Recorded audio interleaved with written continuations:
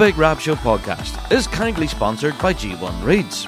They are the champion's choice, with many bands around the world playing G1 products, providing everything you'd need to hit the circle or the big stage. So, check out G1Reeds.com as they keep the lights on here at the Big Rab Show podcast.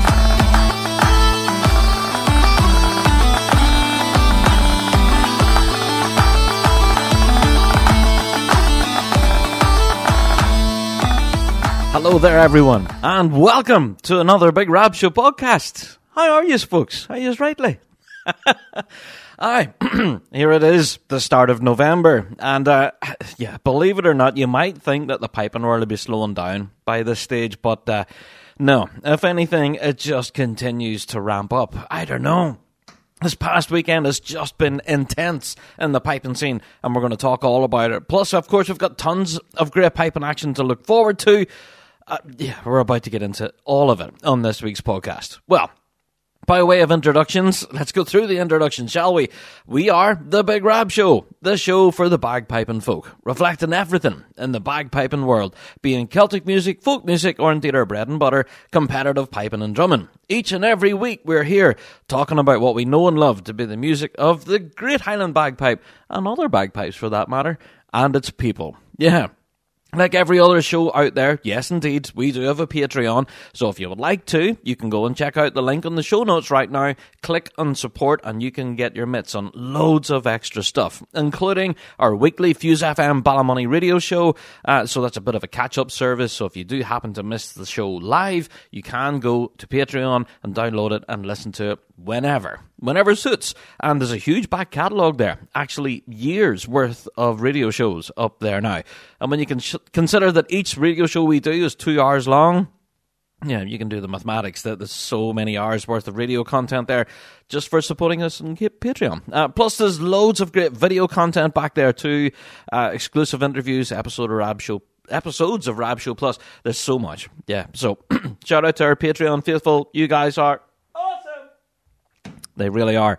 Right, let's get into our show good and proper. Each and every week we open the doors to our listener mail, and this week is no different. Our email address, bigrabshow@gmail.com. That address again, bigrabshow@gmail.com. We've got loads of great emails in this last while, and I have to give this particular...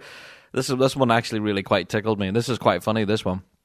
This one came in from Conor Stadilski, and said, I was wondering how to get a shout-out on the Big Rab Show. There you are. So, you just did, Conor. There you go. A shout-out on the Big Rab Show. There you go. Shout-out to Conor. If you do want to shout-out yourselves, then, email us, bigrabshow@gmail.com. We also got another email in here. This one came in from Paul, saying, shout out to the Big Rab Show. Thoroughly enjoyed your weekly drone show. Full credit to JD and all of his hard work. That is months worth of material there. You've just landed in one episode. A long episode. Yep. Yeah, it was absolutely a long episode, but a good one. Thank you, Big Rab Show team. Keep up the good work. There you go. Thank you, sir. Much appreciated. We did get a few other comments as well on weekly drones that we did discuss. We even got a weekly drone about a weekly drone. And we'll talk about that later. Tons of great stuff coming through our email box. So, as always, please do keep your comments, queries, and all of that kind of stuff coming into us. Our email address, bigrabshow@gmail.com. That's our email address. Hasn't changed. And so I have no doubt, rolling through November, December, and into next year, there'll be a lot for us to discuss as we're rolling into this new season. We've got a lot of big news stories to tackle this week that I am sure will generate some correspondence. So, there you go. Just wanted to put that out there at the very beginning of the show. bigrabshow@gmail.com. That's where you can go and do that. Right. Let's get into, the next part of the show, I guess. It's time for Word of the Week.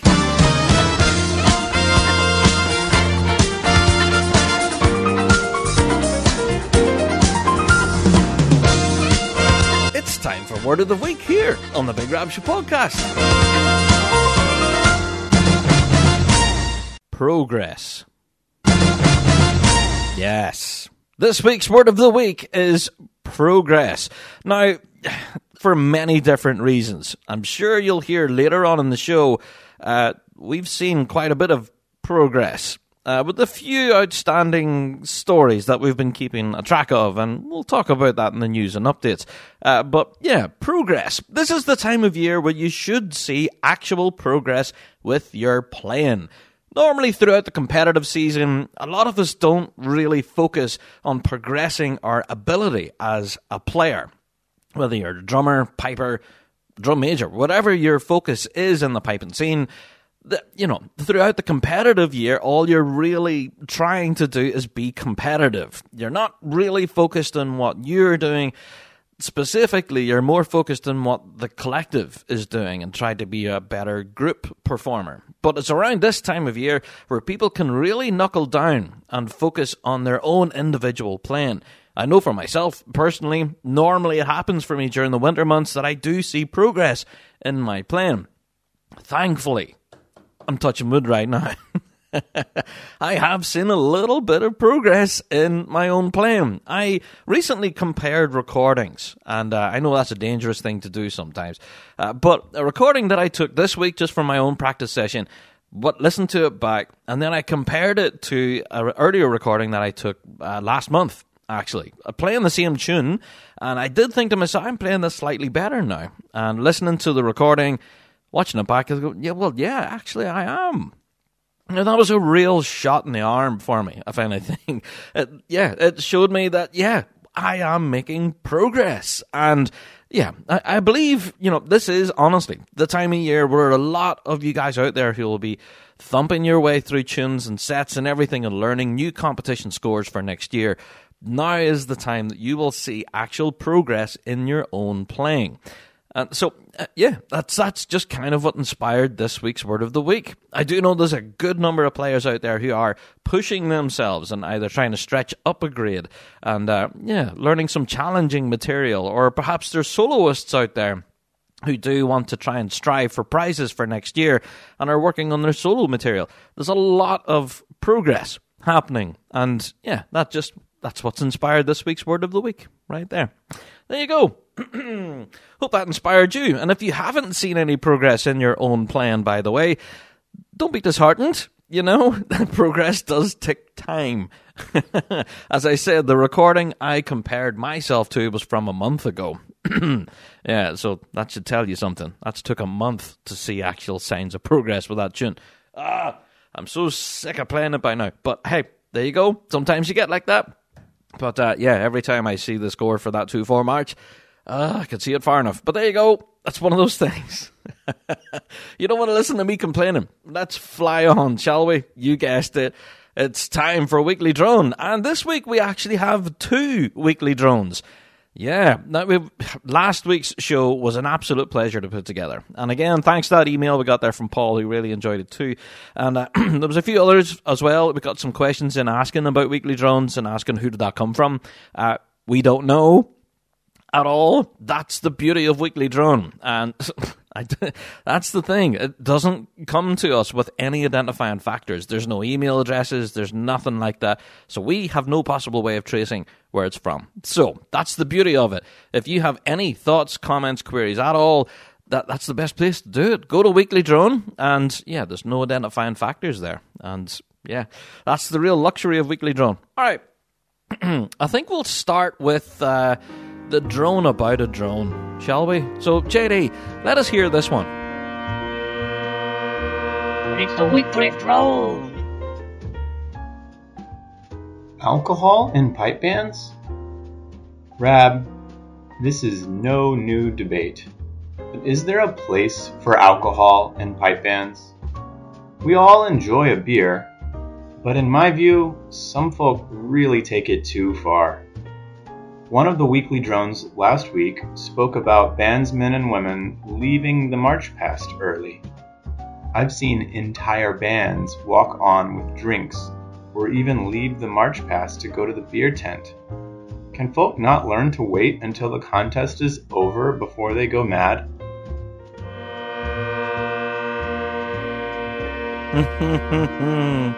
Weekly Droner, yeah, you're singing to the choir, my friend. We've talked about the relationship of alcohol and competitive pipe bands, and obviously last week we were talking about, I think it was respect from pipe bands, those who chose to leave the march past early, and you know the grand finale and all of that stuff. So they break up early and leave the park, and in some occasions, yes, a good lot of them do leave to head to the beer tent. And yes, you do mention there pipe bands walking into the march past with drink with them. Yes, I have seen that, witnessed it. Chose to say nothing, of course, don't draw attention to it. But there has been, especially this season, I'm not going to name the band, but I'm sure they're going to know who they are once I mention this. But they were in the march past, I think it was the UK's, or was it the Scottish? But they carried in drum cases with them. And let's just say there was a little clink, clink, clink going on as they were marching past. Now, I'm not going to be, getting on my soapbox here and saying, "Hi, come on, can you just wait until things are over?" Because, I have been that drummer before myself as well, and having a little nip out of a hip flask, of course. It's par for the course. You're there to enjoy yourself at the weekend and let your hair down, I guess, after you've played competitively. But yes, completely get what you're saying. There has been a bit of a love-hate relationship with alcohol and people in pipe bands, I guess. And some bands do, have a little bit more flexibility whenever it comes to beers and all the rest. I don't know. There is no clear answer to this, but I do take your point, Weekly Droner. We have raised this before on the show. Much to our detriment, of course. We do receive a lot of email about this topic every time we talk about it. I think there was once we talked about beer tents and whether they were needed, and that just opened the floodgates right there. So we're not even going to approach that topic right there. But yeah, alcohol, pipe bands, and march pasts seem to be a bit of a thing. I don't know exactly what the correct answer is to this, but it's still an issue. It happens, and I don't know if there's much we can do to kind of address it, I guess. But there we go. It's one of those things. It's part of the pipe band culture now at this point, I guess. Anyway, I think I will swiftly move on from that one. Let's get into the next Weekly Drone then, JD. What did we get? It's the Weekly Drone. Downgrading? I enjoy listening to your podcasts. I tune in each week. One news item stuck in my mind because I felt sorry for them. You mentioned certain bands on podcast 336 requesting to be dropped down a grade. When a band asks to be downgraded, things must be going so wrong for that band. That weekend, at a major championship, one of the named downgraded bands actually won a prize in the grade that they had dropped down to. How does that work? A few weeks later, at another major championship, yet another prize? If a band is winning prizes at a major competition, then perhaps they are ready for the next level. If a band wins prizes at 2 majors, perhaps they are at the next level after all. Is this classed as cheating? Downgrade just to get on the prize list? I heard Manchester United want to play championship football next year just to consistently win games against weaker opponents and get trophies that are beneath them. But a prize is a prize, right? Another RSPBA mess? Weekly Droner. An interesting question, but one of which has a pretty simple solution to, if I'm honest. Yeah, we do read out that bands get downgraded. And yes, it can be seen absolutely as a negative. As you did say there, things may not be going well at that particular band, and for whatever reason, they need to downgrade to rebuild. We've mentioned this before on the show. We did say that, there's been certain bands out there that have struggled in a season and perhaps then have taken that step back down to a lower grade to try and recoup, rebuild, start winning again, and then climb back through those ranks again. But you did mention there about pipe bands who were winning prizes at major championships and are still seeing themselves taking a step down to downgrade.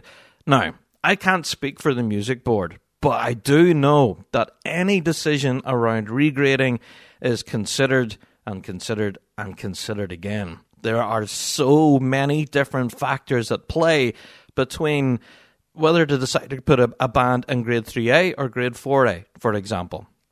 The differences in between grade levels can be huge and can have real repercussions for that band. So depending on where they choose or select the grade for that band to compete in can have a real effect on not only the band but in the local community as well. So that is a huge responsibility. So I have no doubt the music board themselves do give everything due consideration. Now, you did mention, is this cheating? And honestly, in my opinion, no, it is not. And now, you can be playing in a pipe band and winning prizes at majors, but in my experience, I have played in pipe bands in lower grades. I've been in charge of bands in lower grades, and what we found is, yes, we won prizes at major championships, and then at the very tail end of the season, come the end of August, we find that a lot of the players then take on other opportunities. Say you had a real successful year, and your band won everything. Won the champions, won the worlds, won everything. And then suddenly, all of the players can all just disappear on you at the drop of a hat. They can go, right, I had a great year there, and yeah, I want to move on to bigger and better things, and move on and take other opportunities with other bands and other grades. Completely within their right to do so. However, when you walk back into that band hall in September, you realise how many players are left there, and you can absolutely have a stellar season, winning all round you, and then find yourselves with very little players around the table. And a lot of those bands need to make that step back again, even though they did win all round them. You know, they do need to make that step to try and rebuild and recoup everything that they had before. So, again, I know I'm not making excuses here for the music board or, you know, anything like that, but making comparisons to the likes of Manchester United, who want to take a step back a grade just to win prizes again, that's never really been my experience of bands being downgraded. Normally what I see happening is once bands be downgraded, then it does take them a period of time to kind of rebuild and gain that momentum back again. Sometimes you do see them climb back into the grade that they just were downgraded from. Yes, that happens quite often. And they do manage to rebuild, gain that momentum, and climb the ladder. And who knows what the future holds, you know? And sometimes downgrading for a pipe band can absolutely be the right choice. And taking that time, a season, 2 seasons, 3, whatever it takes, and building back up again, and you know, yeah, it can absolutely be a strength builder, you know? Rather than can be looked at something quite negative. So you might be downgraded for negative reasons, but it can absolutely be seen as a positive. I've got no doubt we'll be talking more about regradings and stuff later on, because that'll be in the news and updates and stuff. There were some more that were announced on the 30th there of October. But yeah, again, Weekly Droner, just to answer your question, do we think it's cheating? Do we think it's an RSPBA mess? No, we don't. We think that the music board do honestly do their homework on this one.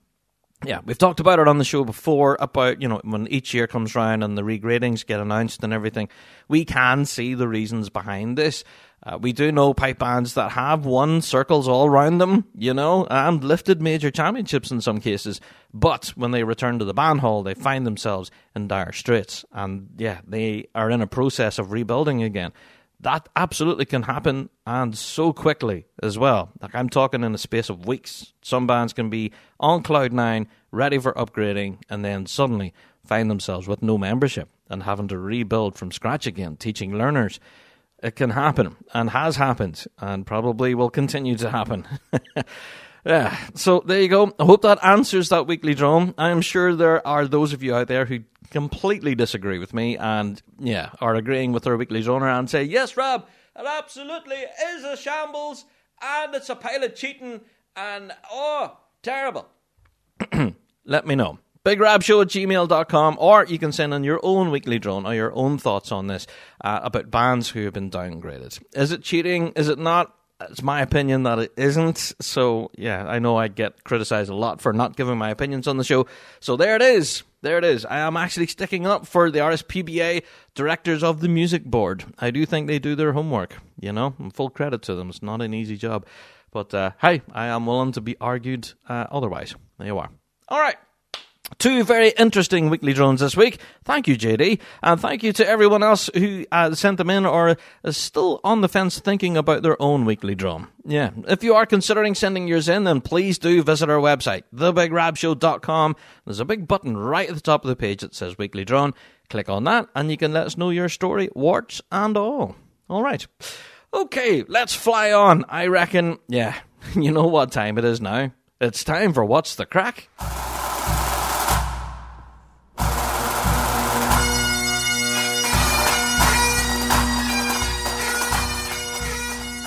Do you wish piping could be fun again? Bagpipers around the world continue to struggle with their instrument, despite hours of hard work trying to get better. Bagpiping should be fulfilling. Your hard work should pay off, showing improvement and the freedom to express yourself musically. Or why do it? The Dojo University believe every piper should be able to free themselves from musical frustration, proven over more than a decade of successful teaching and accessible anywhere with an internet connection. The Dojo is unlike any other bagpipe learning experience in the world.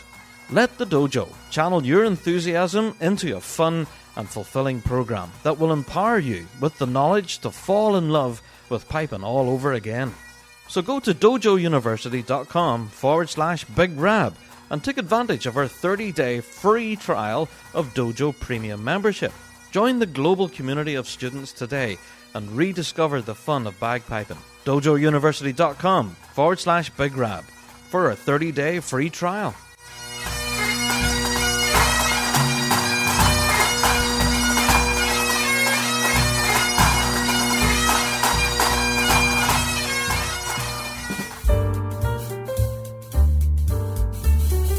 Hey Rob, what's the crack this week? Rob, what's the crack this week? Hi Rob, what's the crack this week? Rob, what's the crack this week? Rob, what's the crack this week? Rob, what's the crack this week? Rob, what's the crack this week? Rob, what's the crack this week? Hey Rob, what's the crack this week? Right, we have to talk about the Glenfiddich Championship, don't we? Obviously. Did you guys catch it? What a stellar event. We're going to talk about the Glenfiddich, of course. As mentioned earlier in our weekly drone, we had some RSPBA Music Board regradings. We need to talk about that. And also, this is quite a huge topic area, but the RSPBA themselves have progressed on the Nat Russell issue. That's quite a lot to unpack. We'll get into that. We need to briefly talk about the Big Rab Show Awards. Yep, there's a deadline approaching. We need to talk about that. The draw has been announced now for the Brack Gorm competition, which is this weekend. Need to chat about that, of course, too. Rivara Pipe Band have announced that they have an upcoming concert, so we'll have to chat about that, too. Yeah, we've got tons to get into on this week's show, even before the topic of the week, so let's get into it then, shall we? McLennan Bagpipes by North Carolina artisan instrument maker Roddy McLennan from Euston, Scotland. Proud supplier of bagpipes, small pipes and chanters to Ali the Piper. One-of-a-kind instruments, crafted from the finest materials, using traditional skills for more than 30 years. Attention to detail and dedication to the highest standards of quality guarantee you a bagpipe which is more than just a musical instrument, but also a work of art. Custom made for you in a variety of wood with the widest range of profiles in the industry. Repair, restoration, replacement, refurbishment services also available. Check out bespokebagpipes.com for more information. McLennan Bagpipes, born in Scotland, made in the USA.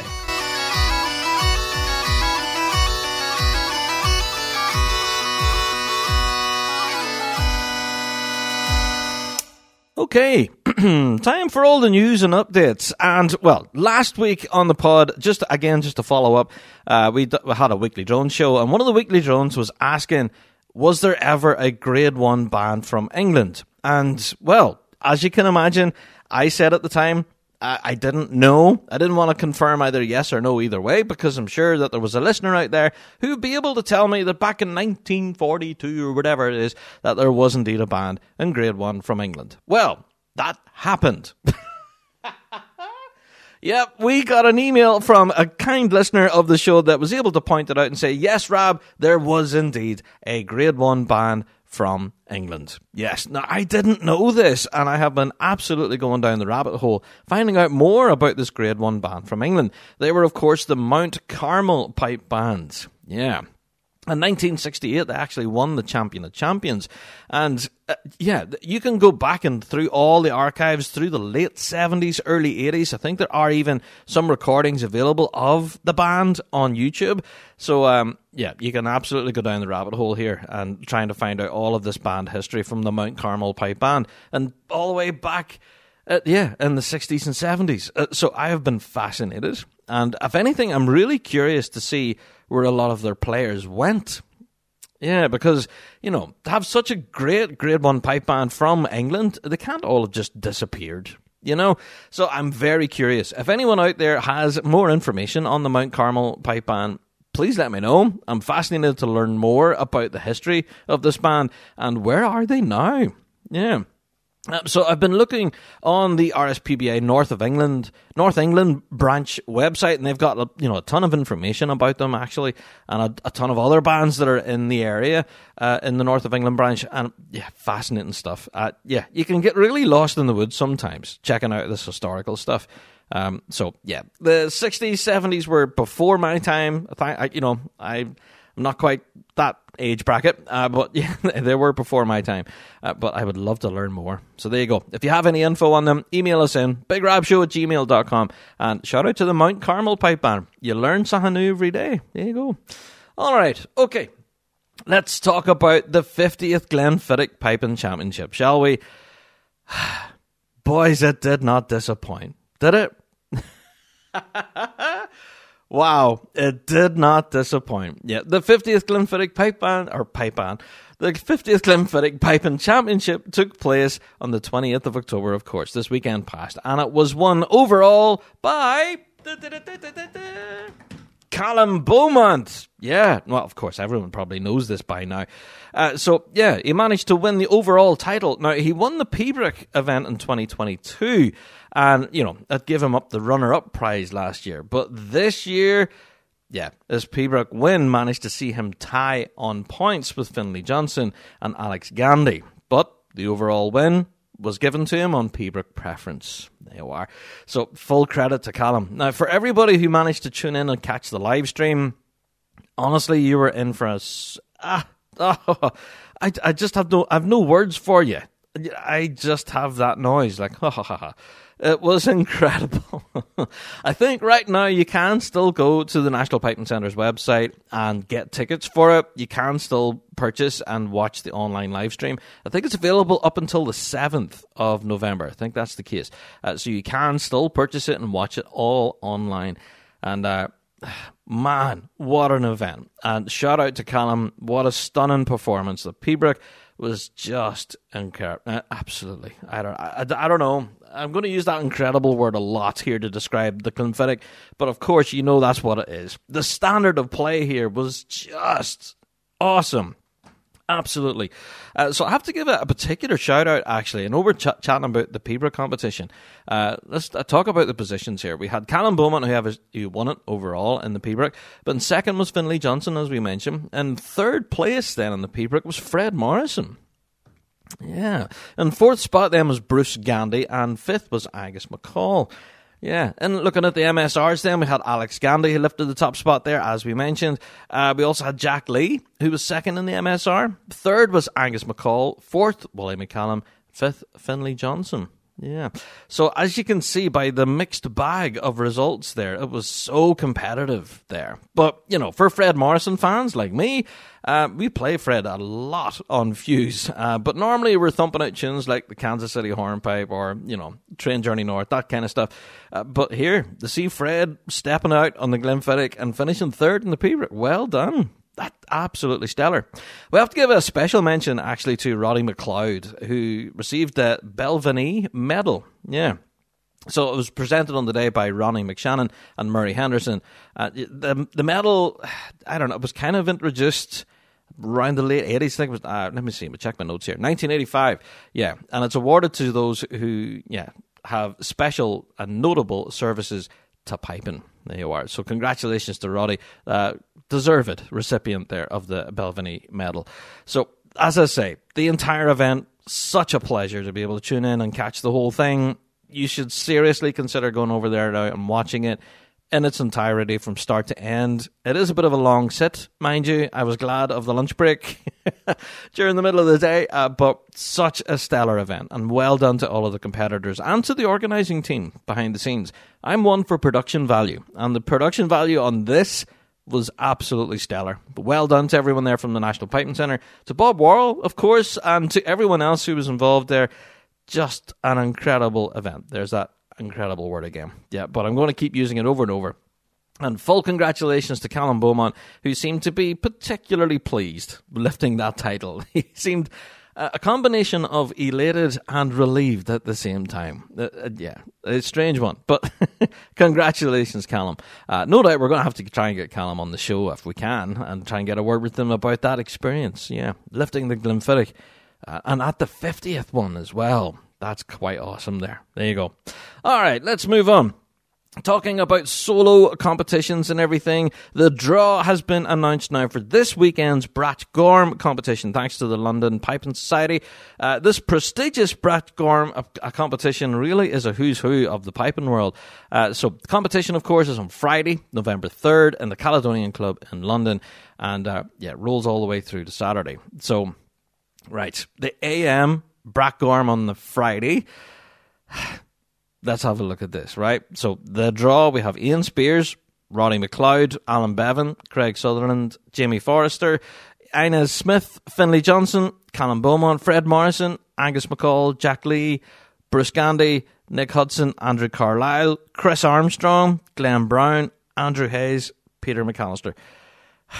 There you go. So, all right, you getting the picture here? I'm not going to read out the entire draw because honestly you'll be here all day reading a hashtag list, but did that give you a little bit of a flavour as to what's going on at this competition this weekend? Woo, baby! Right, for full information you can go to the Caledonian Club's website. We've shared out the link, of course, everywhere across Big Rab Show socials. So this weekend's Brat Gorm competition is going to be absolutely off the chain. I cannot wait for it. It's going to be so good. Oh, it's going to be good. All right, just wanted to give that a shout. The draw is available. You can go and check it out now. It's on bagpipe.news, or we've shared out the link, of course, everywhere for it. You can go and check out all those details at your leisure. All right, there you go. Just wanted to throw that in there. All right, let's fly on, shall we? We've got so many news stories here, it's kind of ridiculous. I wanted to give a shout to Winter Storm, just to let you know that the registrations are now open for all of the workshops, competitions, and the concerts as well. You can go and get tickets for the concert, and for all vendors as well, if you are wanting to have a stall there at Winter Storm. Just go to the website, mhaf.org, and register your details there for whatever you're wanting to do. Just wanted to throw that in there. The registration is now open for Winter Storm. It's crazy to think that January 11th through 14th, it's just around the corner, actually. You might not think it, but that'll creep up really quick. So for those of you planning to go to Winter Storm, just to let you know that registrations are open now. Okay. Our next news story, I have to give a shout out to Johnstone Pipe Band, who are selling their full set of Andante snares, tenors, and bass drum. Yeah. Now, they call this finish the Ghost Chrome, all right? So, it's kind of like the silvery grey kind of pewter colour. You guys know the drums. You know what they look like, and they're absolutely pristine. And we know that they can produce a great tone as well. So, for those interested, there's 13 snare drums, 8 tenors, and a bass. So, if anyone interested in getting a full set of Andante drums, who can definitely play a good tone, contact Johnstone Pipe Band, who are selling the full set. So, if you are curious, there you are. Contact Johnstone, who are selling their drums. Now, I did mention in What's the Crack that Ravara Pipe Band are going to be in concert. Yes, in the Lagan Valley Island Centre in Lisburn, Ravara in concert. This is going to be on the 27th of April. Now, at the moment, it's just to save the date. I don't think the tickets are available just yet. So they will be available from the Lagan Valley Island Centre box office. So if you want to put that into your search engine, you can find it. But yeah, contact any member of Rivara Pipe Band for details. Now, we haven't any other details on the concert, who else will be playing, other than it will be Rivara themselves who will be hitting the stage on the 27th of April. So get that date in your diary. I know we haven't done dates in your diary for a while, but that's one definitely to add in there. So Rivara Pipe Band in concert, 27th of April in the Lagan Valley Island Arts Centre. Yeah, in Lisburn. Good stuff. Oh, right. I just want to briefly mention, I know last week at the end of the news and updates, I did talk about Project Smok's brand new album that was going to be available for pre-order, and we had no other details other than that. Well, we have further details about it now. The album itself is called The Outset. Yeah, great title there. So you can go to projectsmock.com, go to their shop, and pre-order the album there. There you go. Now, the album has been produced thanks to Duncan Lil, I could just about pronounce that, Duncan Lil Music and Scott Wood Music as well. Seth Tinsley and Ian Burton and a bunch of other people have been involved in the production of this. Just suffice to say, the brand new album called The Outset is available for pre-order now by Project Smock. Go to their website, avoid your disappointment, get it pre-ordered. All right, I think it's going to be released now in December, early December. So for those Project Smock fans, go order The Outset now, and yeah, you'll get it on the day of release. There you go. Just wanted to throw that in there. All right, let's move on. Okay, I'm flying through these stories here rightly, but that's for a good reason. We're about to get into a big one later on. I have to give a shout to Battle Hill Pipe Band, of course, yes, who compete in Grade 3A. They've put a call out saying they're looking for a bass drummer. Yeah, they're on the lookout now for a new bass drummer and a tenor drummer as well. So if you are curious about lifting the bass drum, of course, there you go. There's an opportunity in Grade 3A with Battle Hill. Battle Hill are a cracking pipe band in the Rich Hill area, of course, there in County Armagh. Definitely worth a shout if you do want to take up that challenge. So, if you are curious at all and want to apply, then you can contact Battle Hill Pipe Band through their social media, or they've given their details here and everything for their lead drummer, Glenn Floon. So, yeah, just contact the band saying, "Hi, I fancy lifting the big drum with you. You know, can I come down to practice for a night and see what the crack is?" There you go. Give Battle Hill Pipe Band a shout. Yeah, they're looking for a bass drummer and a tenor drummer to compete with them in Grade 3A next year. There you are. Shout out to Battle Hill. Okay, speaking about bands who are recruiting, I have to give a shout to Uddingston Strathclyde Pipe Band, who recently have been advertising saying that they are wanting to fill the ranks. So, after a successful season this past year, anyone interested to compete with Uddingston Strathclyde, do get in contact with them. I think they're across all the socials. You'll have TikTok, Instagram, Facebook, email, of course, all of that kind of stuff. But yeah, they have two bands, of course, a Grade 3B and Grade 4B. So yeah, they have shared all of those details across all of their socials. So if you are curious and you would like to fill the ranks and duke it out with the guys at Uddingston Strathclyde, then give them a shout. There you are. I know, it's a big shameless plug, but yeah, they've been plugging it this last while themselves. So yeah, if you are interested in taking up the challenge with them, yeah, the doors are open. I'll say they compete in Grade 3B and 4B, so you do have a choice there. There you are. So give them a shout if you do want to take that challenge. Okay, I just want to briefly mention, I know I'm briefly mentioning a lot of things here, but the Belfast International Tattoo put out a post there just last week to say that tickets for the Belfast International Tattoo for next year are available now. Yes, they're available for pre-sale and all of that stuff. So, yeah, they're advising to book early and avoid your disappointment. That's kind of the thing that we say here on the show quite a lot. So you can do that through ticketmaster.ie, or you can go to the SSE Arena Belfast's box office, or you can go to belfastinternationaltattoo.com/tickets. Yes, so this happens every year. The tickets go on pre-sale before Christmas, like right now. And what happens is that no one buys them. And the ticket sales are very slow. And then what we find, everyone suddenly remembers, oh, the tattoo's on. And then for some reason, no one can get them. Because they're sold out. So I'm telling you now, go and grab them now. All right? This is the time to get your tickets for the Belfast Tattoo. Do not wait. All right? It seems to be every year the Belfast Tattoo rolls round. Everyone's wondering, why is it sold out? Why can't I get a ticket? And then they all message me going, Rob, can you get us a ticket, mate? I forgot to get them. I said, well, right, come on. I warned you well in advance. This is now November. The tattoo's not on until September next year. You've got time, yes, but I would urge you, grab them now. Don't take the time. Get your early pre-order tickets, then you have them secure in your back pocket. Then when the tattoo rolls around, you just walk in through the door, very smug. There you go. I'm just putting that out there in the pod now. Avoid your disappointment. Take the advice. Pre-book your tickets now for the Belfast International Tattoo. And don't be that person messaging me in September going, Rob, can you get me tickets, mate? I forgot all about it. Don't be that person. Get them now. All right. Let's fly on. Okay. Let's talk about the Big Rab Show Awards, shall we? Now, the Big Rab Show Awards next week, we will be announcing our winners. Yes. Next week's Big Rab Show podcast will be dedicated to announcing our winners of the Big Rab Show Awards. So there you go. I just wanted to say that. But to let you know, you have up until the 4th of November to get your votes in. All right. 4th of November, 5 p.m. UK time, the voting closes. After that time, no further votes will be able to be cast, and we will crown our champions. Big Rab Show Award winners.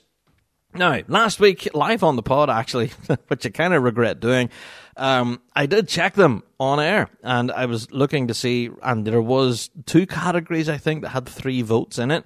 Now, I can tell you there are 4, maybe 5 categories, and there's 1 or 2 votes in it. Some of these categories are razor thin between winning a Big Rab Show Award and not winning a Big Rab Show Award. All right? So to explain again, we don't have a first, second, third, that kind of thing. You either win it or you don't. That's it. So are the bragging rights going to be yours or are they not? That's completely up to you and how you run your campaign. So are your supporters voting for you? Are your family members all voting for you? Your mates? Your pets? Has everyone placed a vote on the Big Rab Show Awards? Well, do so before the 4th of November. That's when voting closes. Go to our website, thebigrabshow.com. There's a big button right at the front of the page that says click here to vote now. That's where you go. Place your vote for your particular favourite in all of the categories, and next week we will be reading out the winners. There you are. That's all I really wanted to say about the Rab Show Awards, just to remind you that it's closing on the 4th of November. Then we will crown our champions on next week's pod. Looking forward to next week's show, actually. The Big Rab Show Awards are always fun. You know, all the voting and the nomination stuff, that's all a bit stressful, I guess. Dealing and counting and all of that kind of stuff. That's just a bit of a nightmare. But the fun part then is announcing the winners. That's always good crack. So that'll be next week. Okay. Let's get into quite a messy situation, shall we?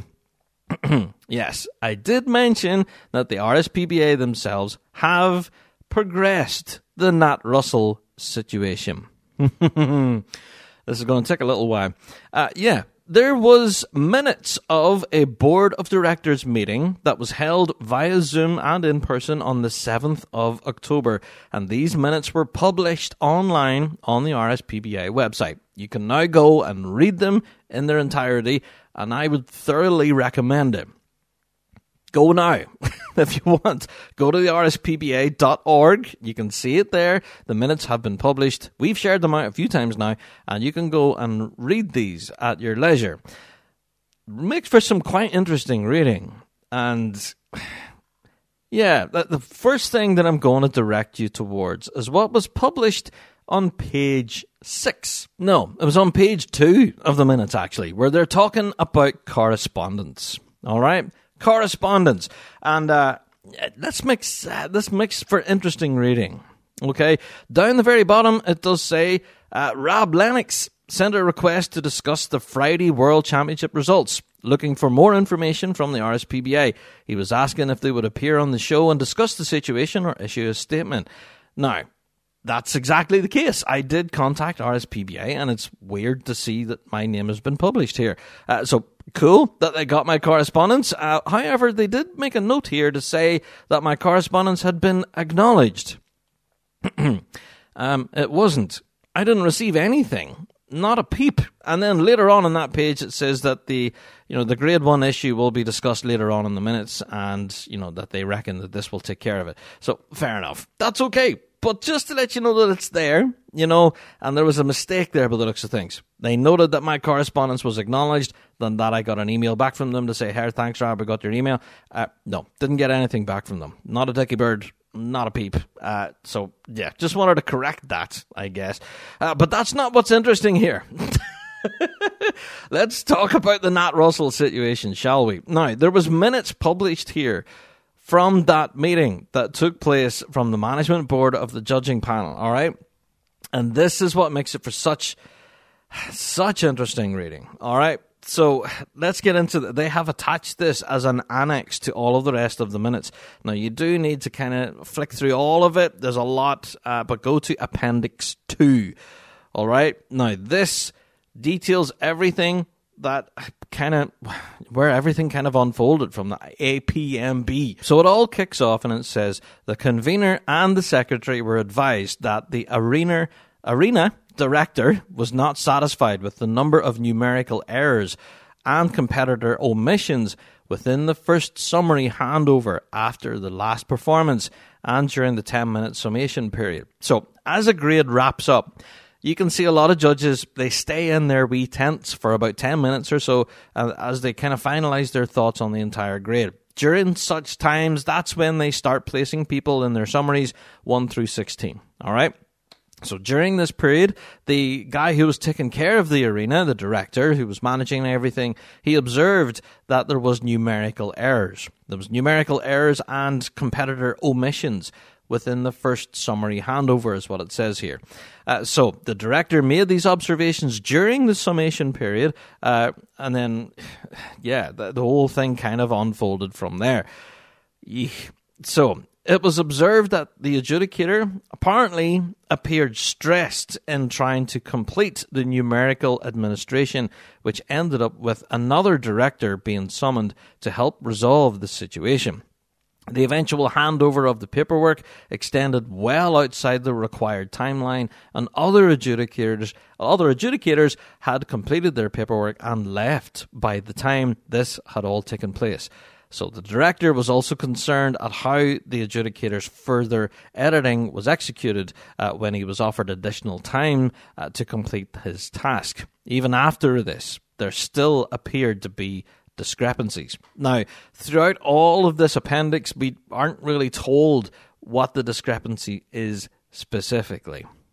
Moving on, it says both the APMB convener and the secretary agreed that this was not the way the adjudication summary process should be executed.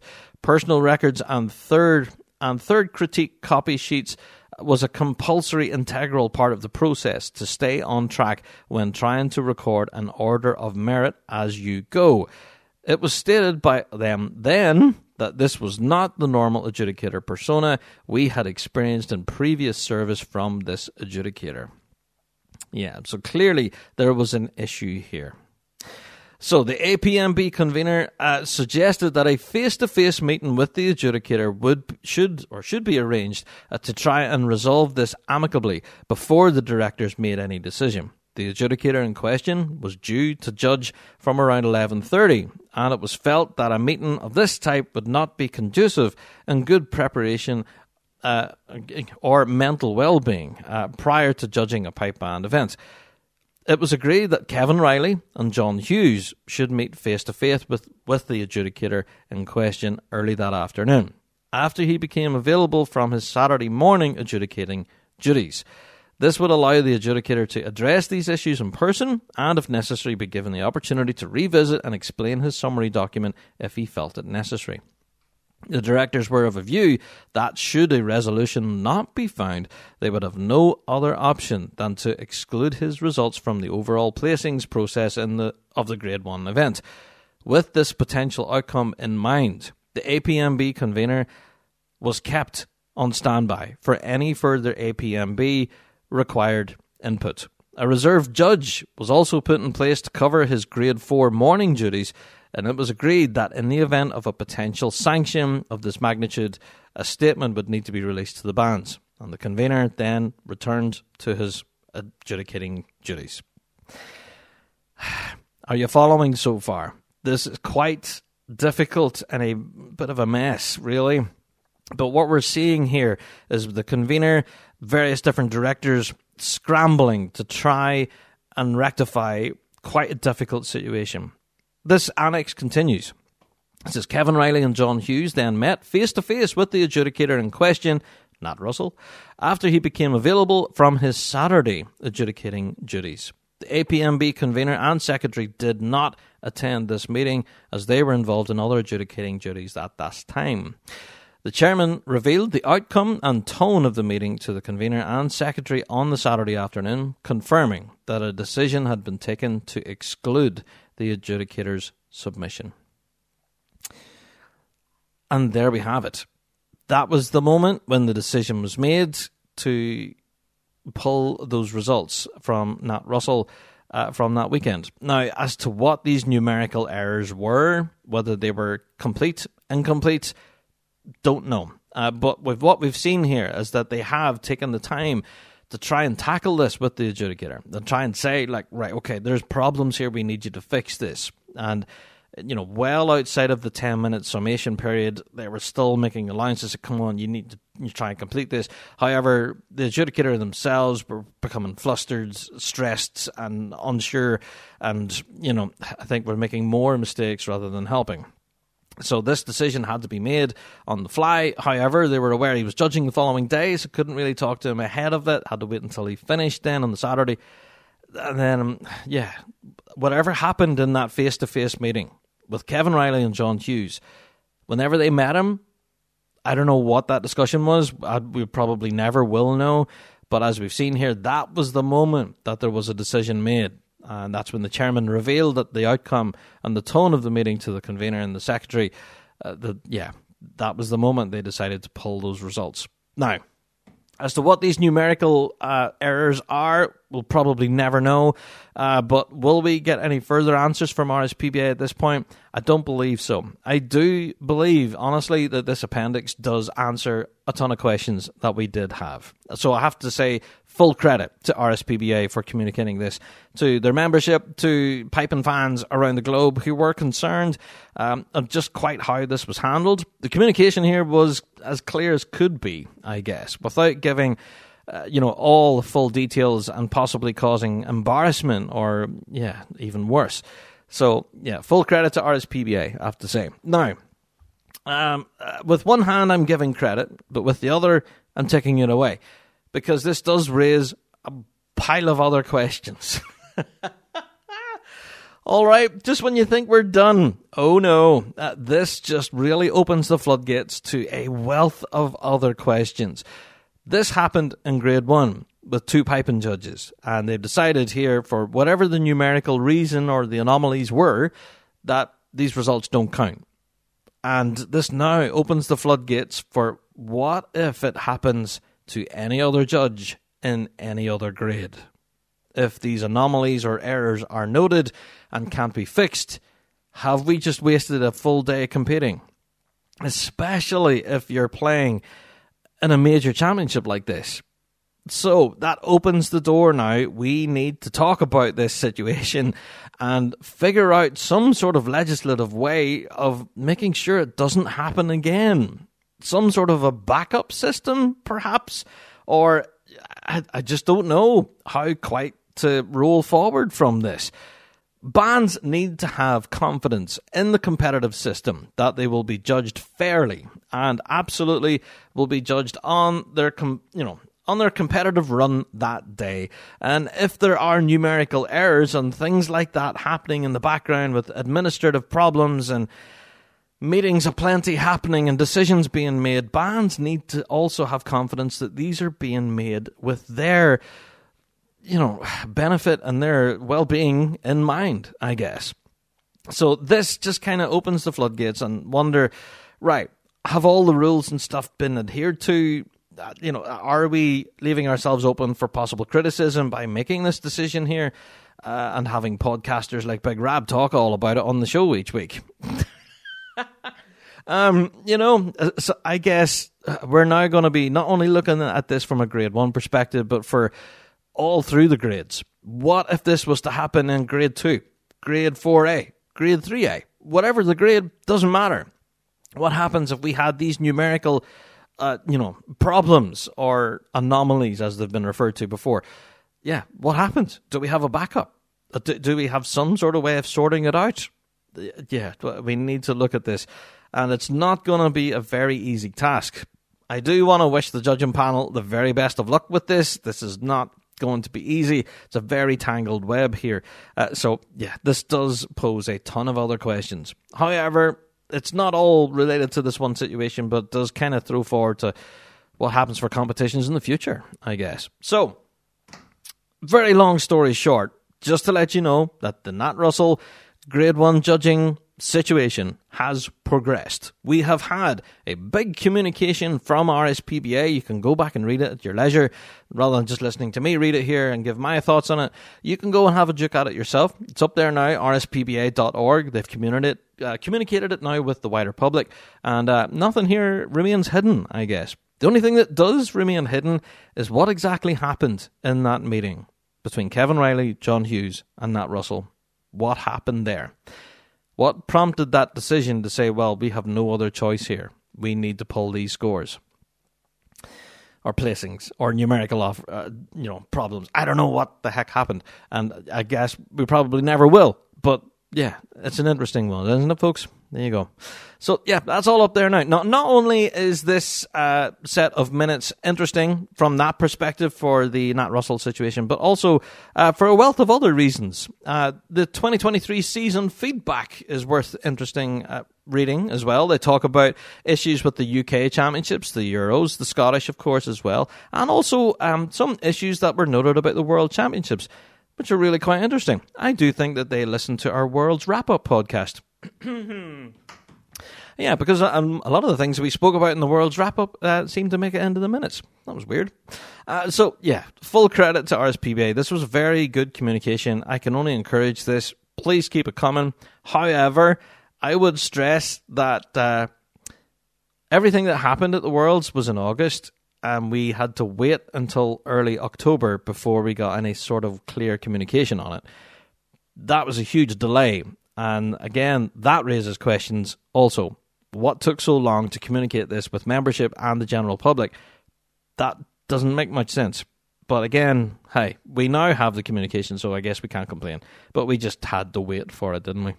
There you are. A huge news story, which I dare say will have further repercussions as we progress through the winter months and we roll towards the RSPBA AGM, which we're looking forward to. I guess throughout all of this conversation, I have to say that these minutes were from a board of directors meeting. These were all directors of the RSPBA all talking and involved no feedback or input from any of the bands. And that would be a very interesting dynamic whenever it comes to the annual general meeting. The AGM, that's when bands have an input and they can actually, hold a poker, I guess, to the board of directors and ask questions, and it's that moment that I would be incredibly interested in. Make sure that your band attends your branch meetings, but also, your headquarters meetings if you can. And, for bands to have a voice and to raise questions on these things rather than just have it simply communicated and saying this is what happened and that's it, and then walk away and expect no more questions. AGM will be very interesting. I do hope to see a range of questions on a range of different topics. Yeah. Oh, and there was one in here about, let me see, where is it? Yeah, it's about drum majoring tempos and stuff. There was a bunch of stuff talking about drum major summary sheets and how they can be altered to make them easier read and stuff. That's okay. Talk about PA systems as well. They also talk about, the competitive drum majors and tempos for bands. Should there be a maximum and a minimum tempo for pipe bands performing 6/8 for drum majoring competitions? That's an interesting one as well. Anyway, I'm going to ramble on about these minutes and how interesting they were. Go and have a read of them, all right? There's a lot of great stuff there, and I've no doubt we'll get some listener mail on it. So bigrabshow@gmail.com. Let us know your thoughts. I need to move on. Okay, let's talk about the RSPBA Music Board. Yeah, and there was a lot of news coming from RSPBA this past week. On the 30th of October, there was a bunch of regrading decisions made by the Music Board. And, some of these were by appeal, but also some were by request. So let's talk about them. Moving from grade 4B to 4A, so moving up a grade. We have the RAF Central Scotland Pipes and Drums, taking a promotion there. We also have RAF Lossiemouth, yes, and Cottown going from 4B to 4A. And again, that was by appeal. There you go. The Mid-Argyll Pipe Band are also making a jump up from 4A to 3B. There you are, and that was on appeal. And also on appeal is Turriff and District, moving from 3B up to 3A. There you are. So all of those bands receiving, decisions on their appeals and all moving. There you go. All right, so let's go by request then. So moving from grade 3A to 4B, moving down is Kilmarnock. Yeah, now this was quite a shock to me, actually. I did believe that Kilmarnock had quite a good season, but again, this could be one of those situations where Kilmarnock have found themselves in a position now where they need to rebuild. So, yeah, good luck to Kilmarnock there. Sorry to see us moving down there to 4B, but hopefully this will build to bigger and better things. So that was by request. Also to grade 4B to 4A, taking a step up, is Fraserburgh RBL. Yeah, now they're a band that had a real strong season, actually, this past year. So, yeah, looking forward to seeing what they're going to bring in 4A there. Good stuff. Yeah. Now, taking a step down from grade 3A to grade 4A is Bruchshane and District. Taking that step down from grade 3A. I don't think Bruchshane actually competed this year. I don't believe so. So this may be them taking the step back to hopefully field a competitive band next year in 4A. So I hope that's the case, Bruchshane. I really hope to see you out in the circle next year. So taking that step down from 3A to 4A hopefully could be exactly what's needed there and give them that stepping stone to head out in the circle again. Good luck, Bruchshane. And that was by request. Also by request, taking a step down is Marlacoo and District. Now, I don't believe I've seen much of Marlacoo this past season, but hey, taking that step down from 3A to 3B, again, could be a real good stepping stone. So, yeah. Very keen to see Marlacoo and District out again. Yeah, that'd be great to see them. So, taking that step down to 3B by request, and it's been granted by the Music Board. Great stuff. Yeah, so I know it can be seen as a negative, but as we mentioned, sometimes these moves can absolutely be a positive. So, good luck to all of those bands, and well done on your appeals and your move by request. I hope that it is the right step for you. There you are. Moving on. Okay, I have to give a shout to a new story from Pitlochry and Blair Athol Pipe Bands. Yes, you've probably seen this coming. We had Ryan King on the show before, who was their lead tipper, actually, there at Pitlochry and Blair Athol. We had him on the show talking all about, playing with the Breton Band and all of that kind of stuff. Well, he's now moving on. Yes, he's now no longer going to be playing for the band. In a statement, it says, when I took over from Lewis in 2020, they had difficulties of COVID and they'd all worked hard as a team, developing to make sure that when the green light came that they were ready. This culminated in us becoming runners-up as a band at the Worlds. What a great year that was. And World Champions as a drum corps in 3B in 2022. And upgrading to grade 3A. He said he will never forget that feeling, hearing the name being read out. There you go. Fair play. Shout out to Ryan King, who's now moving on.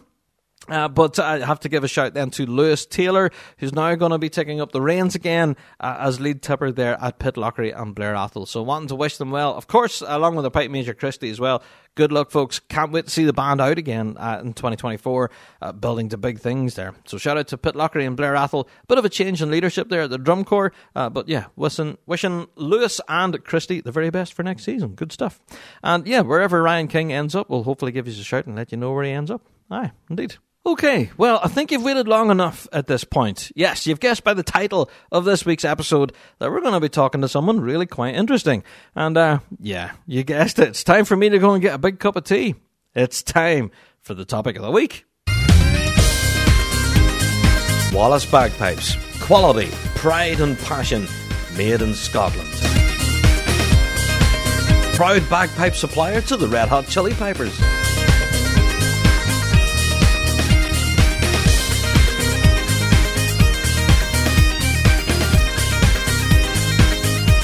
visit wallacebagpipes.com for more information or contact your nearest dealer.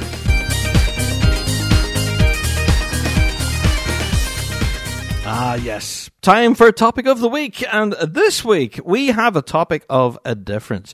We're going to be talking to quite a famous Ullin piper here from Ireland. And I have to say, I've been meaning to get Conor on the show now for a long time. I've been a huge fan of Conor's work, obviously, with the Armagh Pipers Club. When I first discovered him at the Pipe and Live Festival. And yeah, we chat about that, of course. But for those of you who don't know who Conor is and aren't sure what Ullin pipes are, of course, well, they are the pipes that are kind of indigenous to this island, I guess. They're the ones that you play that lay across your lap with the bellows. And they have quite a distinctive sound. Now, I've talked about this on Fuse last night.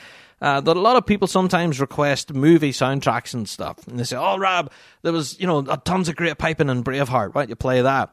Well, the piping that was on Braveheart was all, Ullin pipes. And for those people who request Titanic, say, there's tons of great piping in Titanic, Rab, as well.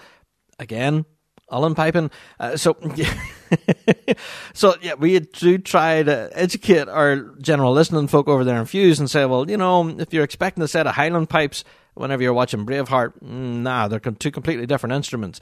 The Ullin pipes can be used in a lot of different movie and film scores to portray so much different kind of range of emotion that we just can't seem to capture on Highland pipes. So I know that's gonna light a fire under some Highland pipers right there.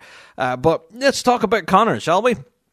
Conor Mallon, of course, is from Keady in County Armagh. We'll let him introduce himself, of course, too. But I do want to talk about some of his attributes. He was one of the first recipients of the ACNI, BBC NI Young Traditional Musician of the Year. Yeah, he also played with such, artists like the Ulster Orchestra, a whole pile of others. I have a huge list here of who all he's played with over the years. He is a senior county and Ulster and All-Ireland champion on Ullin pipes, of course. He was also a recipient of the Ullin Piping Scholarship. And he was also a Mark Donnelly bursary recipient for Ullin Piping as well in 2010. There's so much here to list about how incredible a piper Conor Mallon is, and I would urge you to go and visit his website, conormallon.com. Now, we're about to get into the conversation here, which is really quite an entertaining one, and I do want to shamelessly plug his brand new album, which is called Unearthed. Yeah. This is really quite special. I'm really excited to bring this to the show because we haven't really focused much on the Ullin piping scene here on the podcast. We do a lot over there in Fuse. We do play a lot of good piping and music and I mix it up there in Fuse, but not so much here in the pod. Normally we do stick to a lot of competitive pipe bands, solo piping and stuff, but it's all Highland piping related. But I do want to shake it up this week. So, right, let's get into it. An interview that I'm really quite excited to bring. Let's welcome Conor Mallon to the show. So, welcome to the podcast, Conor Mallon. Conor, how are you, man? Not too bad. Thank you very much for having me. Now, I have to say apologies to our American audience right now because we're going to be two Northern Irish lads blethering away, and I'm sure our accent's probably going to be impregnable to a lot of our listeners, but we'll do our best. Absolutely. Yeah. So, well, I've been following your career now, Conor, for the longest time. But can you introduce yourself to folks out there who may not be aware of who you are? Tell us, who are you? Absolutely, yeah. I'm Conor Mallon. I'm an Ullin piper from Keady, County Armagh originally. I'm residing here on the north coast of Antrim at the moment for the past 3 years. I'm an Ullin piper and whistle player. Ullin pipes predominantly, and I'm a full-time musician. So I kind of teach Ullin pipes, whistles, and tour all around the world with various projects and shows as well. So there you go, and award-winning and all of that as well. Yeah, I'm going to blow your ego up here, something serious. Yeah, you've been really quite prolific in the Ullin piping scene, and it's been, a long time coming for me to get you on the show, man. So, yeah, thank you for agreeing to chat with me. So, pleasure's mine. Yeah, well, we have to get into something really quite exciting that you have coming up now in November. But before I do that, the majority of our audience listening right now would all be Highland pipers listening to this. So, well, first of all, are you aware of the Highland piping scene and all that's involved in it? Yeah, massively. I was quite fortunate in the fact, growing up with the Armagh Pipers Club, that we had an awful lot of kind of crossover bands, as well as we played on a lot of festivals, kind of growing up through the scene. So the William Kennedy itself, and we kind of guested with Pipe and Live, which runs into the Pipe Band Championships then in August. So I've always been kind of very kind of aware and very familiar with Highland pipes. I've tried them as well. I was going to ask you that. Have you tried a set then? Yeah. Yeah, definitely not for the faint-hearted, mind you, or asthmatic. No. We've got a bit of a cheat code now. We've got a set of bellows on the side of us. So that was going to be my next question then. There's a lot of people who listen to our show and love the tone of it. There's something about that instrument that is just quintessentially from this place. Do you know what I mean? So is that something you found with the Ullin Pipes itself, is that it really is unique to hear, I guess? Yeah, 100%. I mean, that was solely the reason why I started playing the pipes. I started out playing tin whistle, and I played fiddle, banjo, mandolin, you name it, I played it. Goodness, and right. I Yeah. give them all up because I wasn't really particularly interested. But I was at a Pipers Club concert in Armagh, and I heard Tiernan Dinkin and Jarlath Henderson playing. And from there, it kind of the sound just drew me in. Yeah. And that was that. I was hooked, and I'm still hooked. Oh, that's good to hear. So, well, I do know that there's a lot of musicians listening now who will be thumping out tunes and Highland pipes, but would always have wanted to make that jump across, but are so anxious. Now, first of all, can you tell me, is the fingering the same on the chanter to Highland pipes than what it is for the Ullin pipes? So the position is the fingering is very, very similar. So obviously with the Ullin pipes, we have two full scales, or two full octaves, sorry. Yeah. So our bottom note, which is all our fingers on, is bottom D on a concert pitch set. Right. Whereas in the Highland pipes, it would be a bottom G. Yeah. So they're very, very similar, and they're similar in terms of the grace notes. The Highland piping, I don't need to lecture you about Highland piping, but you know the grace notes would be a little bit more structured.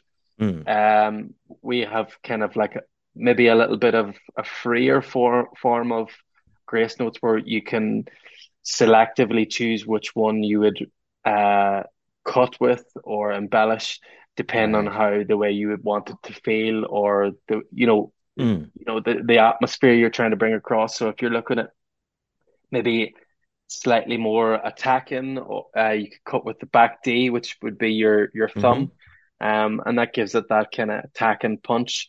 Or if you would like it to be, a little bit more subtle, you can cut with an A finger, or if it's on the bottom hand, then you can cut with a G finger, and they're just a little bit sweeter as opposed to, a little bit more attacking. But I mean, for years now, I've actually been teaching a lot of Highland pipers, right, kind of between Armagh and here on the North Coast as well. There's a lot of people I know that have made the effort to try and jump and make a crossover. It is quite difficult, because if you think in your head you're so used to playing a particular way, a particular style, it's not just as easy as jumping across. It's kind of the same as if you play whistle, tin whistle, or flute. Like it's similar fingering, but not quite the same. So you can end up just playing one on the other one. Yeah, and notes being ever so slightly flat or something like just because of it. Yeah, absolutely. So that's it. The addition of that additional register, though, is a big attraction for pipers. Especially Highland pipers, they're restricted to 9 notes and that's it. Having the joy of being able to jump up a register, fantastic, and that's the big attraction here, I feel. But also, as you mentioned earlier, the ability to play with a lot more feeling. I think that you have so much more musical range, I guess, with being able to slide between notes and being able to lilt, but also being able to punch in the face with a reel if you need to. Yeah, absolutely. Is that what you find with the instrument itself? That's very flexible that way. Yeah, I mean, I suppose it all comes down to the atmosphere that you're trying to create with it as well, as you've mentioned there before. So, like, even if you're talking about like the atmosphere and that whole sound that draws you in, there's nothing more appealing as like movie soundtracks, like Braveheart, There you go. Titanic. They're all uilleann pipes, but it's all kind of from that kind of emotional, atmospheric place that they're all coming from. Yeah. And I know even for myself, I would do a little bit of recording session work and that kind of stuff, and then also work with orchestras and even various shows like dance shows and stuff. There's normally like an uilleann pipe solo, and it's always that really slower piece that it's long drawn out, high registered, jumping up to the second octave where gets people crying, or whether it's good or the bad. Emotional hook that gets you. That's it, absolutely. So I know that it's a very attractive instrument for Highland pipers, but I know a lot of them are reluctant to make that jump. Number one is the fingering, I guess, and getting used to that, but also everything else to do with the drones. Like, they look at that setup and it's so intimidating, with all the buttons and everything.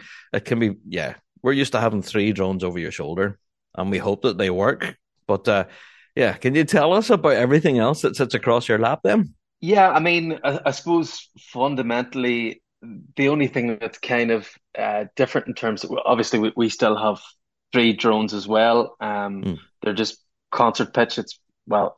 Concert pitch in the key of D, but you've multiple other keys as well. I suppose it is kind of just the same. The chanter work is similar. Obviously, we have a closed system where it's sitting on the knee. So that will give you that kind of staccato approach for the chanter, so you can kind of get tight staccato fingering.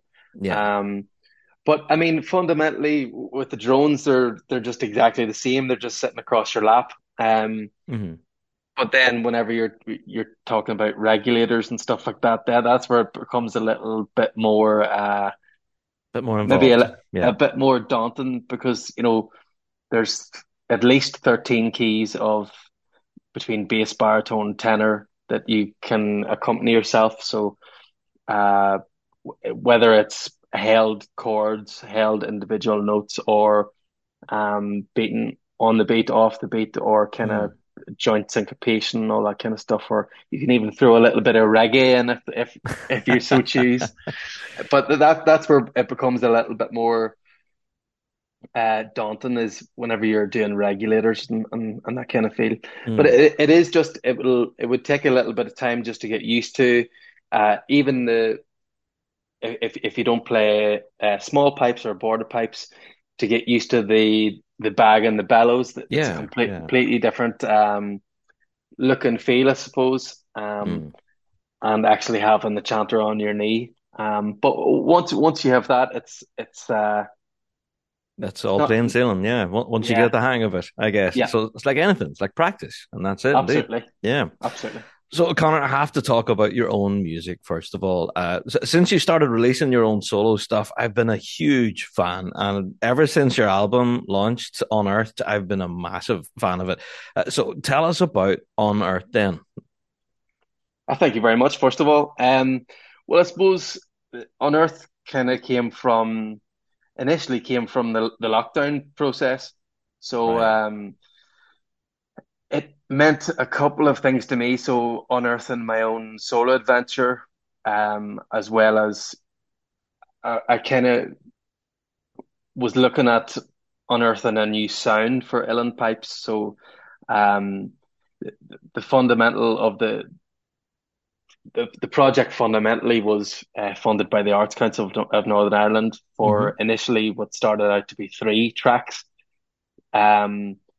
And that was to use all the sounds. So as you know, with pipes, they have all different kind of squeaks and squawks and moans and groans. So that it was to encompass and incorporate all those kind of sounds, whether it's key flicks, the sounds of the bellows, and also then to kind of collate them and put them through as a percussive element in behind my own compositions. So you can, I mean, the best example for it is Unearth, the actual track itself. It starts out by the key flicks of the regulators, and it's almost like a kind of a rap or like a percussive backbeat in behind then the tunes. So that fundamentally was the idea for the album. Obviously, I had no intention of doing a full album full of those sounds, as it would get a little bit repetitive. But as I say, it all came from lockdown. Um, when I was out walking in nature, sometimes just being in my own thoughts or thinking of nothing out in walks, it left me very motivated to come back and do a little bit more work and a little bit more playing. As well as that, kind of with the lockdowns, then we had no creative output in terms of in-person collaboration. So this was all, it was a time for me to sit down and really practice, work on my own piping as well as, different creative things within my own compositions and arranging as well. So it was a very mixed time for a lot of people, but the for me the positives that came out of it musically were brilliant. So all from that then I kind of put together the album with myself and producer Sean O'Graham up in Port and we have a whole host of musicians, poets, string quartets. There's an awful lot of people involved. So yeah, I mean it was a very long process actually. So it was from the lockdowns and COVID, and it was only released there in May 23. I had been sitting on it for about 18 months to 2 years. Wow, really? Oh, I didn't Yeah, know that. after it was kind of done.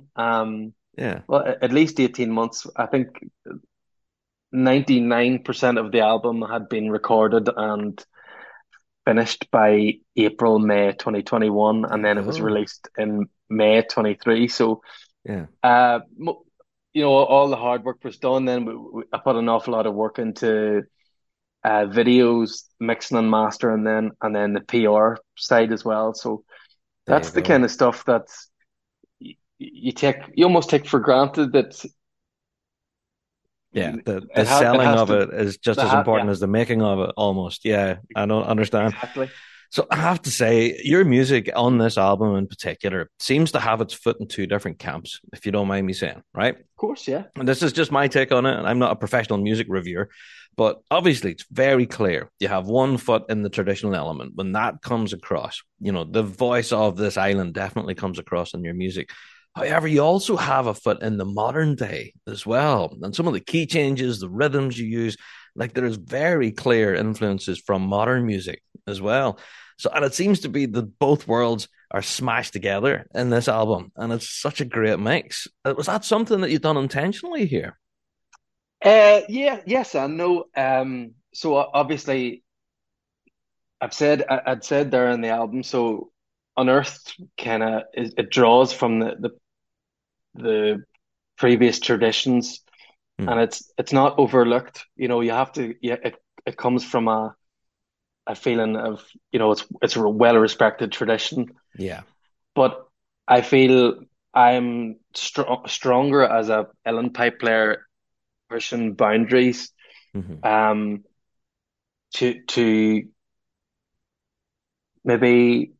maybe a more modern feel. I don't know whether that's because it's I suppose it's always music that's drawn me in. I'm always interested in playing and always will be an uilleann piper, a traditional uilleann piper to the core. Yeah. But the more modern stuff I really enjoy listening to and also composing. I mean, when I'm composing music, um, the more modern stuff seems to roll a little easier out of me There you than go. the traditional tunes, and even like the band stuff. So I've been involved in a band called Conor since 2016. A Yeah. lot of the tunes were our own compositions and as well, and it was the same for that.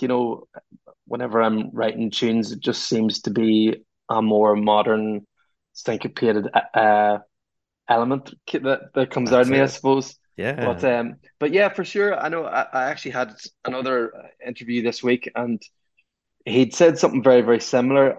It was like it said that the sound of the uilleann pipes, obviously, it's deep rooted in its traditions, Mm. but there's almost like the elements with the more modern stuff, and you've got electric guitar in there as well. Yeah. It Yeah. sounds a bit more like a rocky element in there, almost like a Celtic rock as well. Yeah. Which is, Definitely. yeah, it's I suppose that um it That's was I knew whenever I was creating the album that I wanted to have a little bit more of a modern approach to it, because yeah. that fundamentally was uh the project from the Arts Council. So that was what I'd put forward for. So I see. it kind of grew legs from there, and here we are. There you go. Exactly.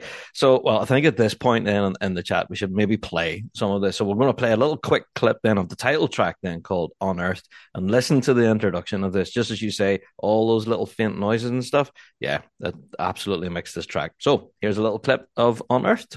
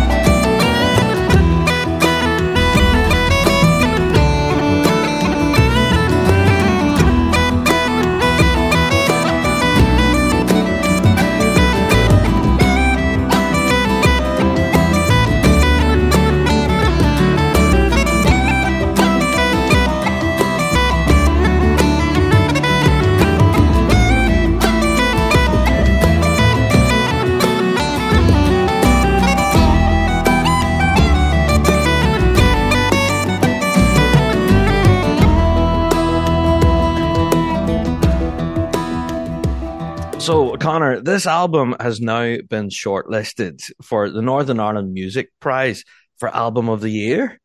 That's definitely a vote of confidence right there, mate. Yeah, I mean, so far so good. I was quite blown away, to be honest with you. It had made the long list and it went out to a Mm. public vote.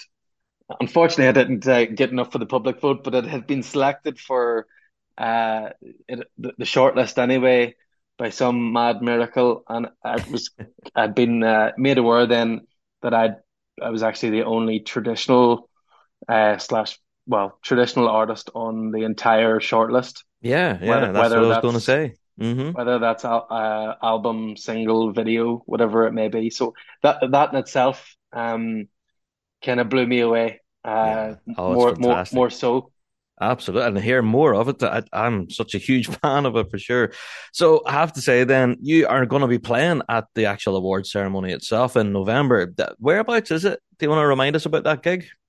Yeah, it's Ulster Hall on the 15th of November, as far as I'm aware. There you go. Yeah, So it's looking fantastic. forward to it, and I'll be playing with the Unearthed band, which Right. comprises myself, Paul Starrett on electric guitar, Jack Warnock on acoustic guitar, and Fintan Mulholland on percussion.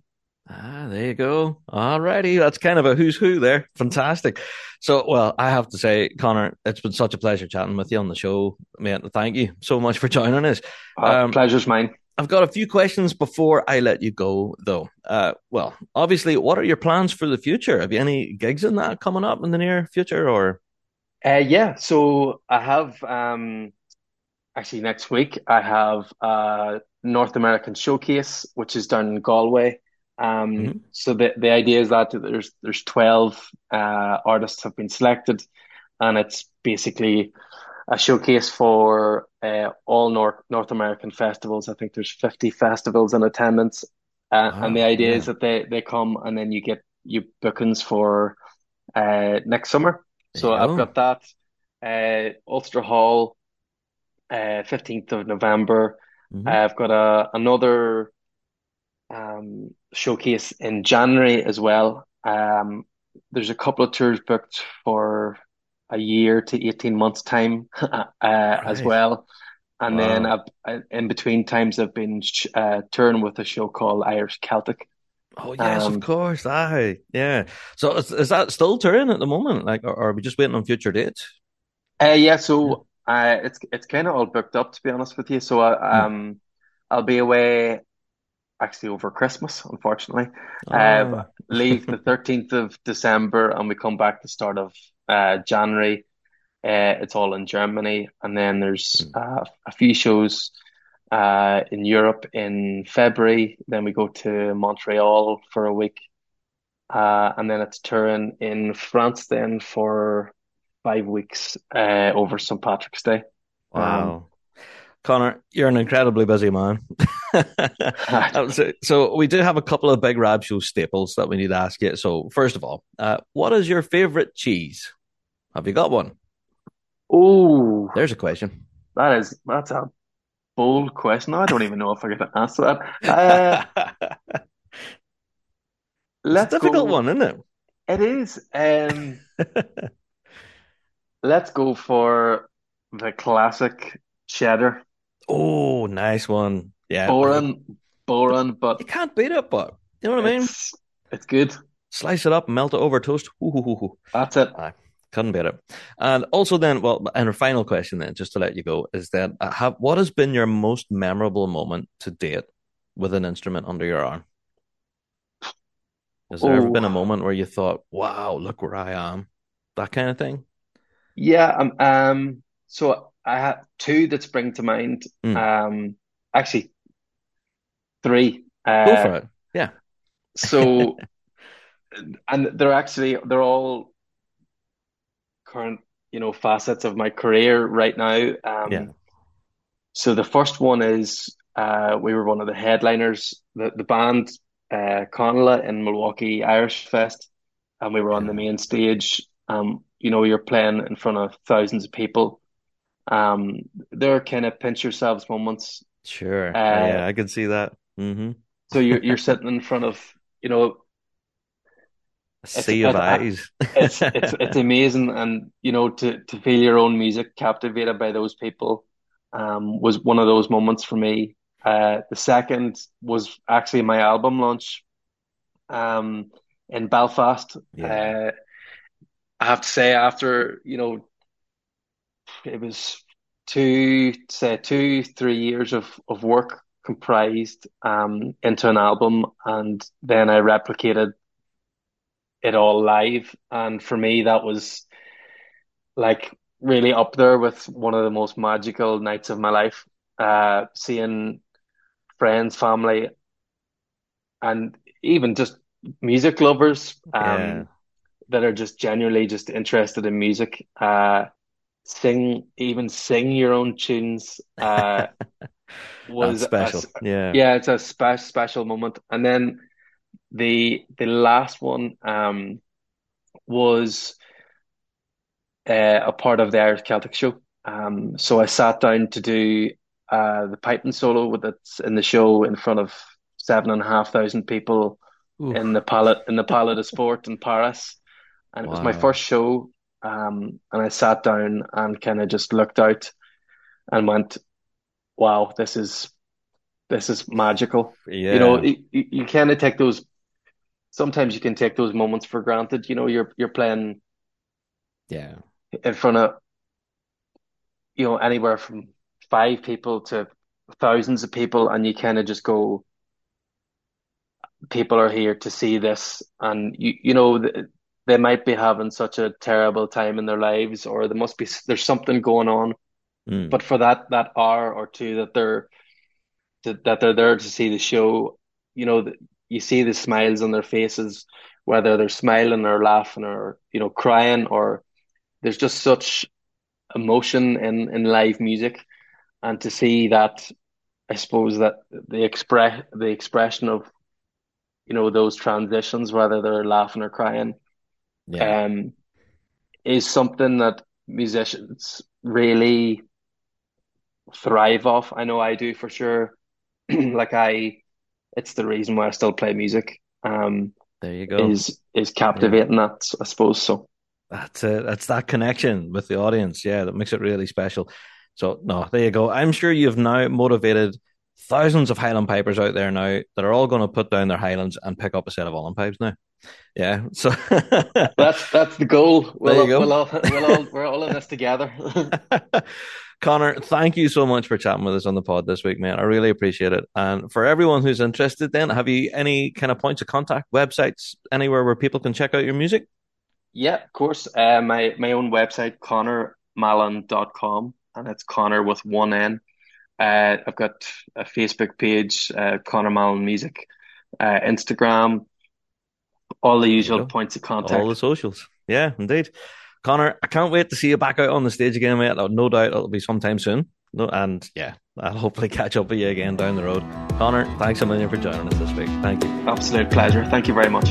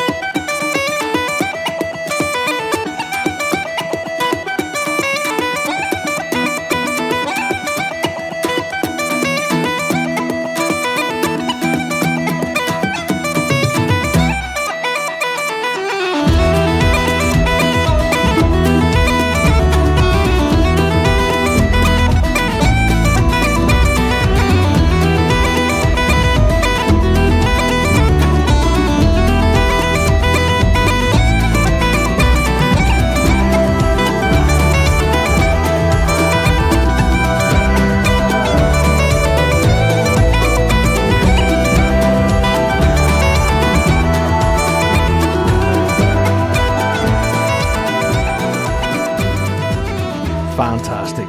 Thank you so much, Conor. Yeah, I have been a huge fan of his work for the longest time.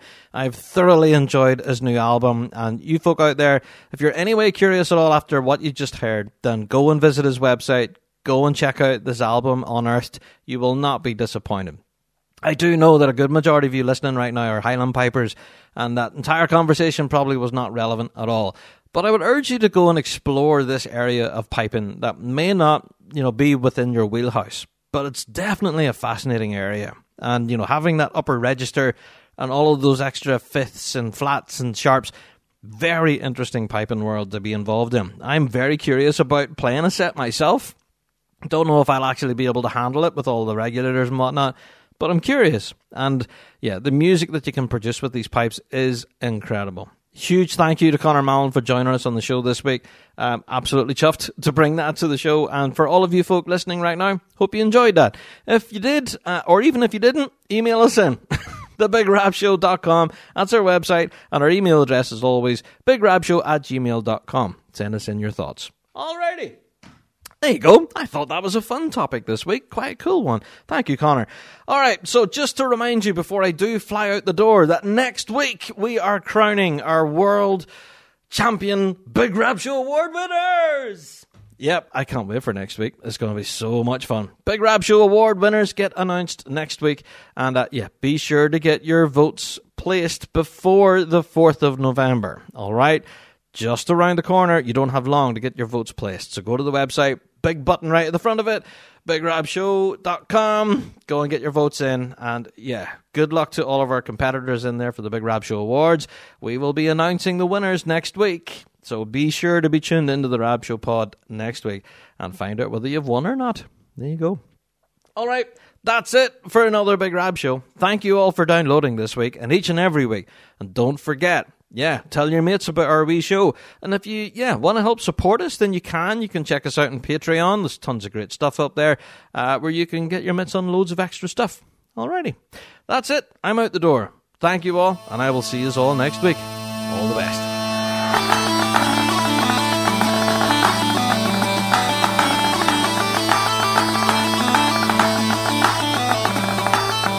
Well, that's it for another Big Rab Show podcast. Thanks so much for downloading this week, and a special thank you to our sponsor, G1 Reeds. Played by bands around the world, they are the champion's choice. Check out g1reeds.com for all of your piping needs. Don't forget to check out thebigrabshow.com to be kept up to date with all of the latest news and views from around the piping world. And also, check us out on Patreon. For $5 a month, you can get your hands on tons of extra piping goodness and be a part of the Patreon faithful. So, until next week, folks, we'll see you right here on the Big Rab Show podcast. All the best.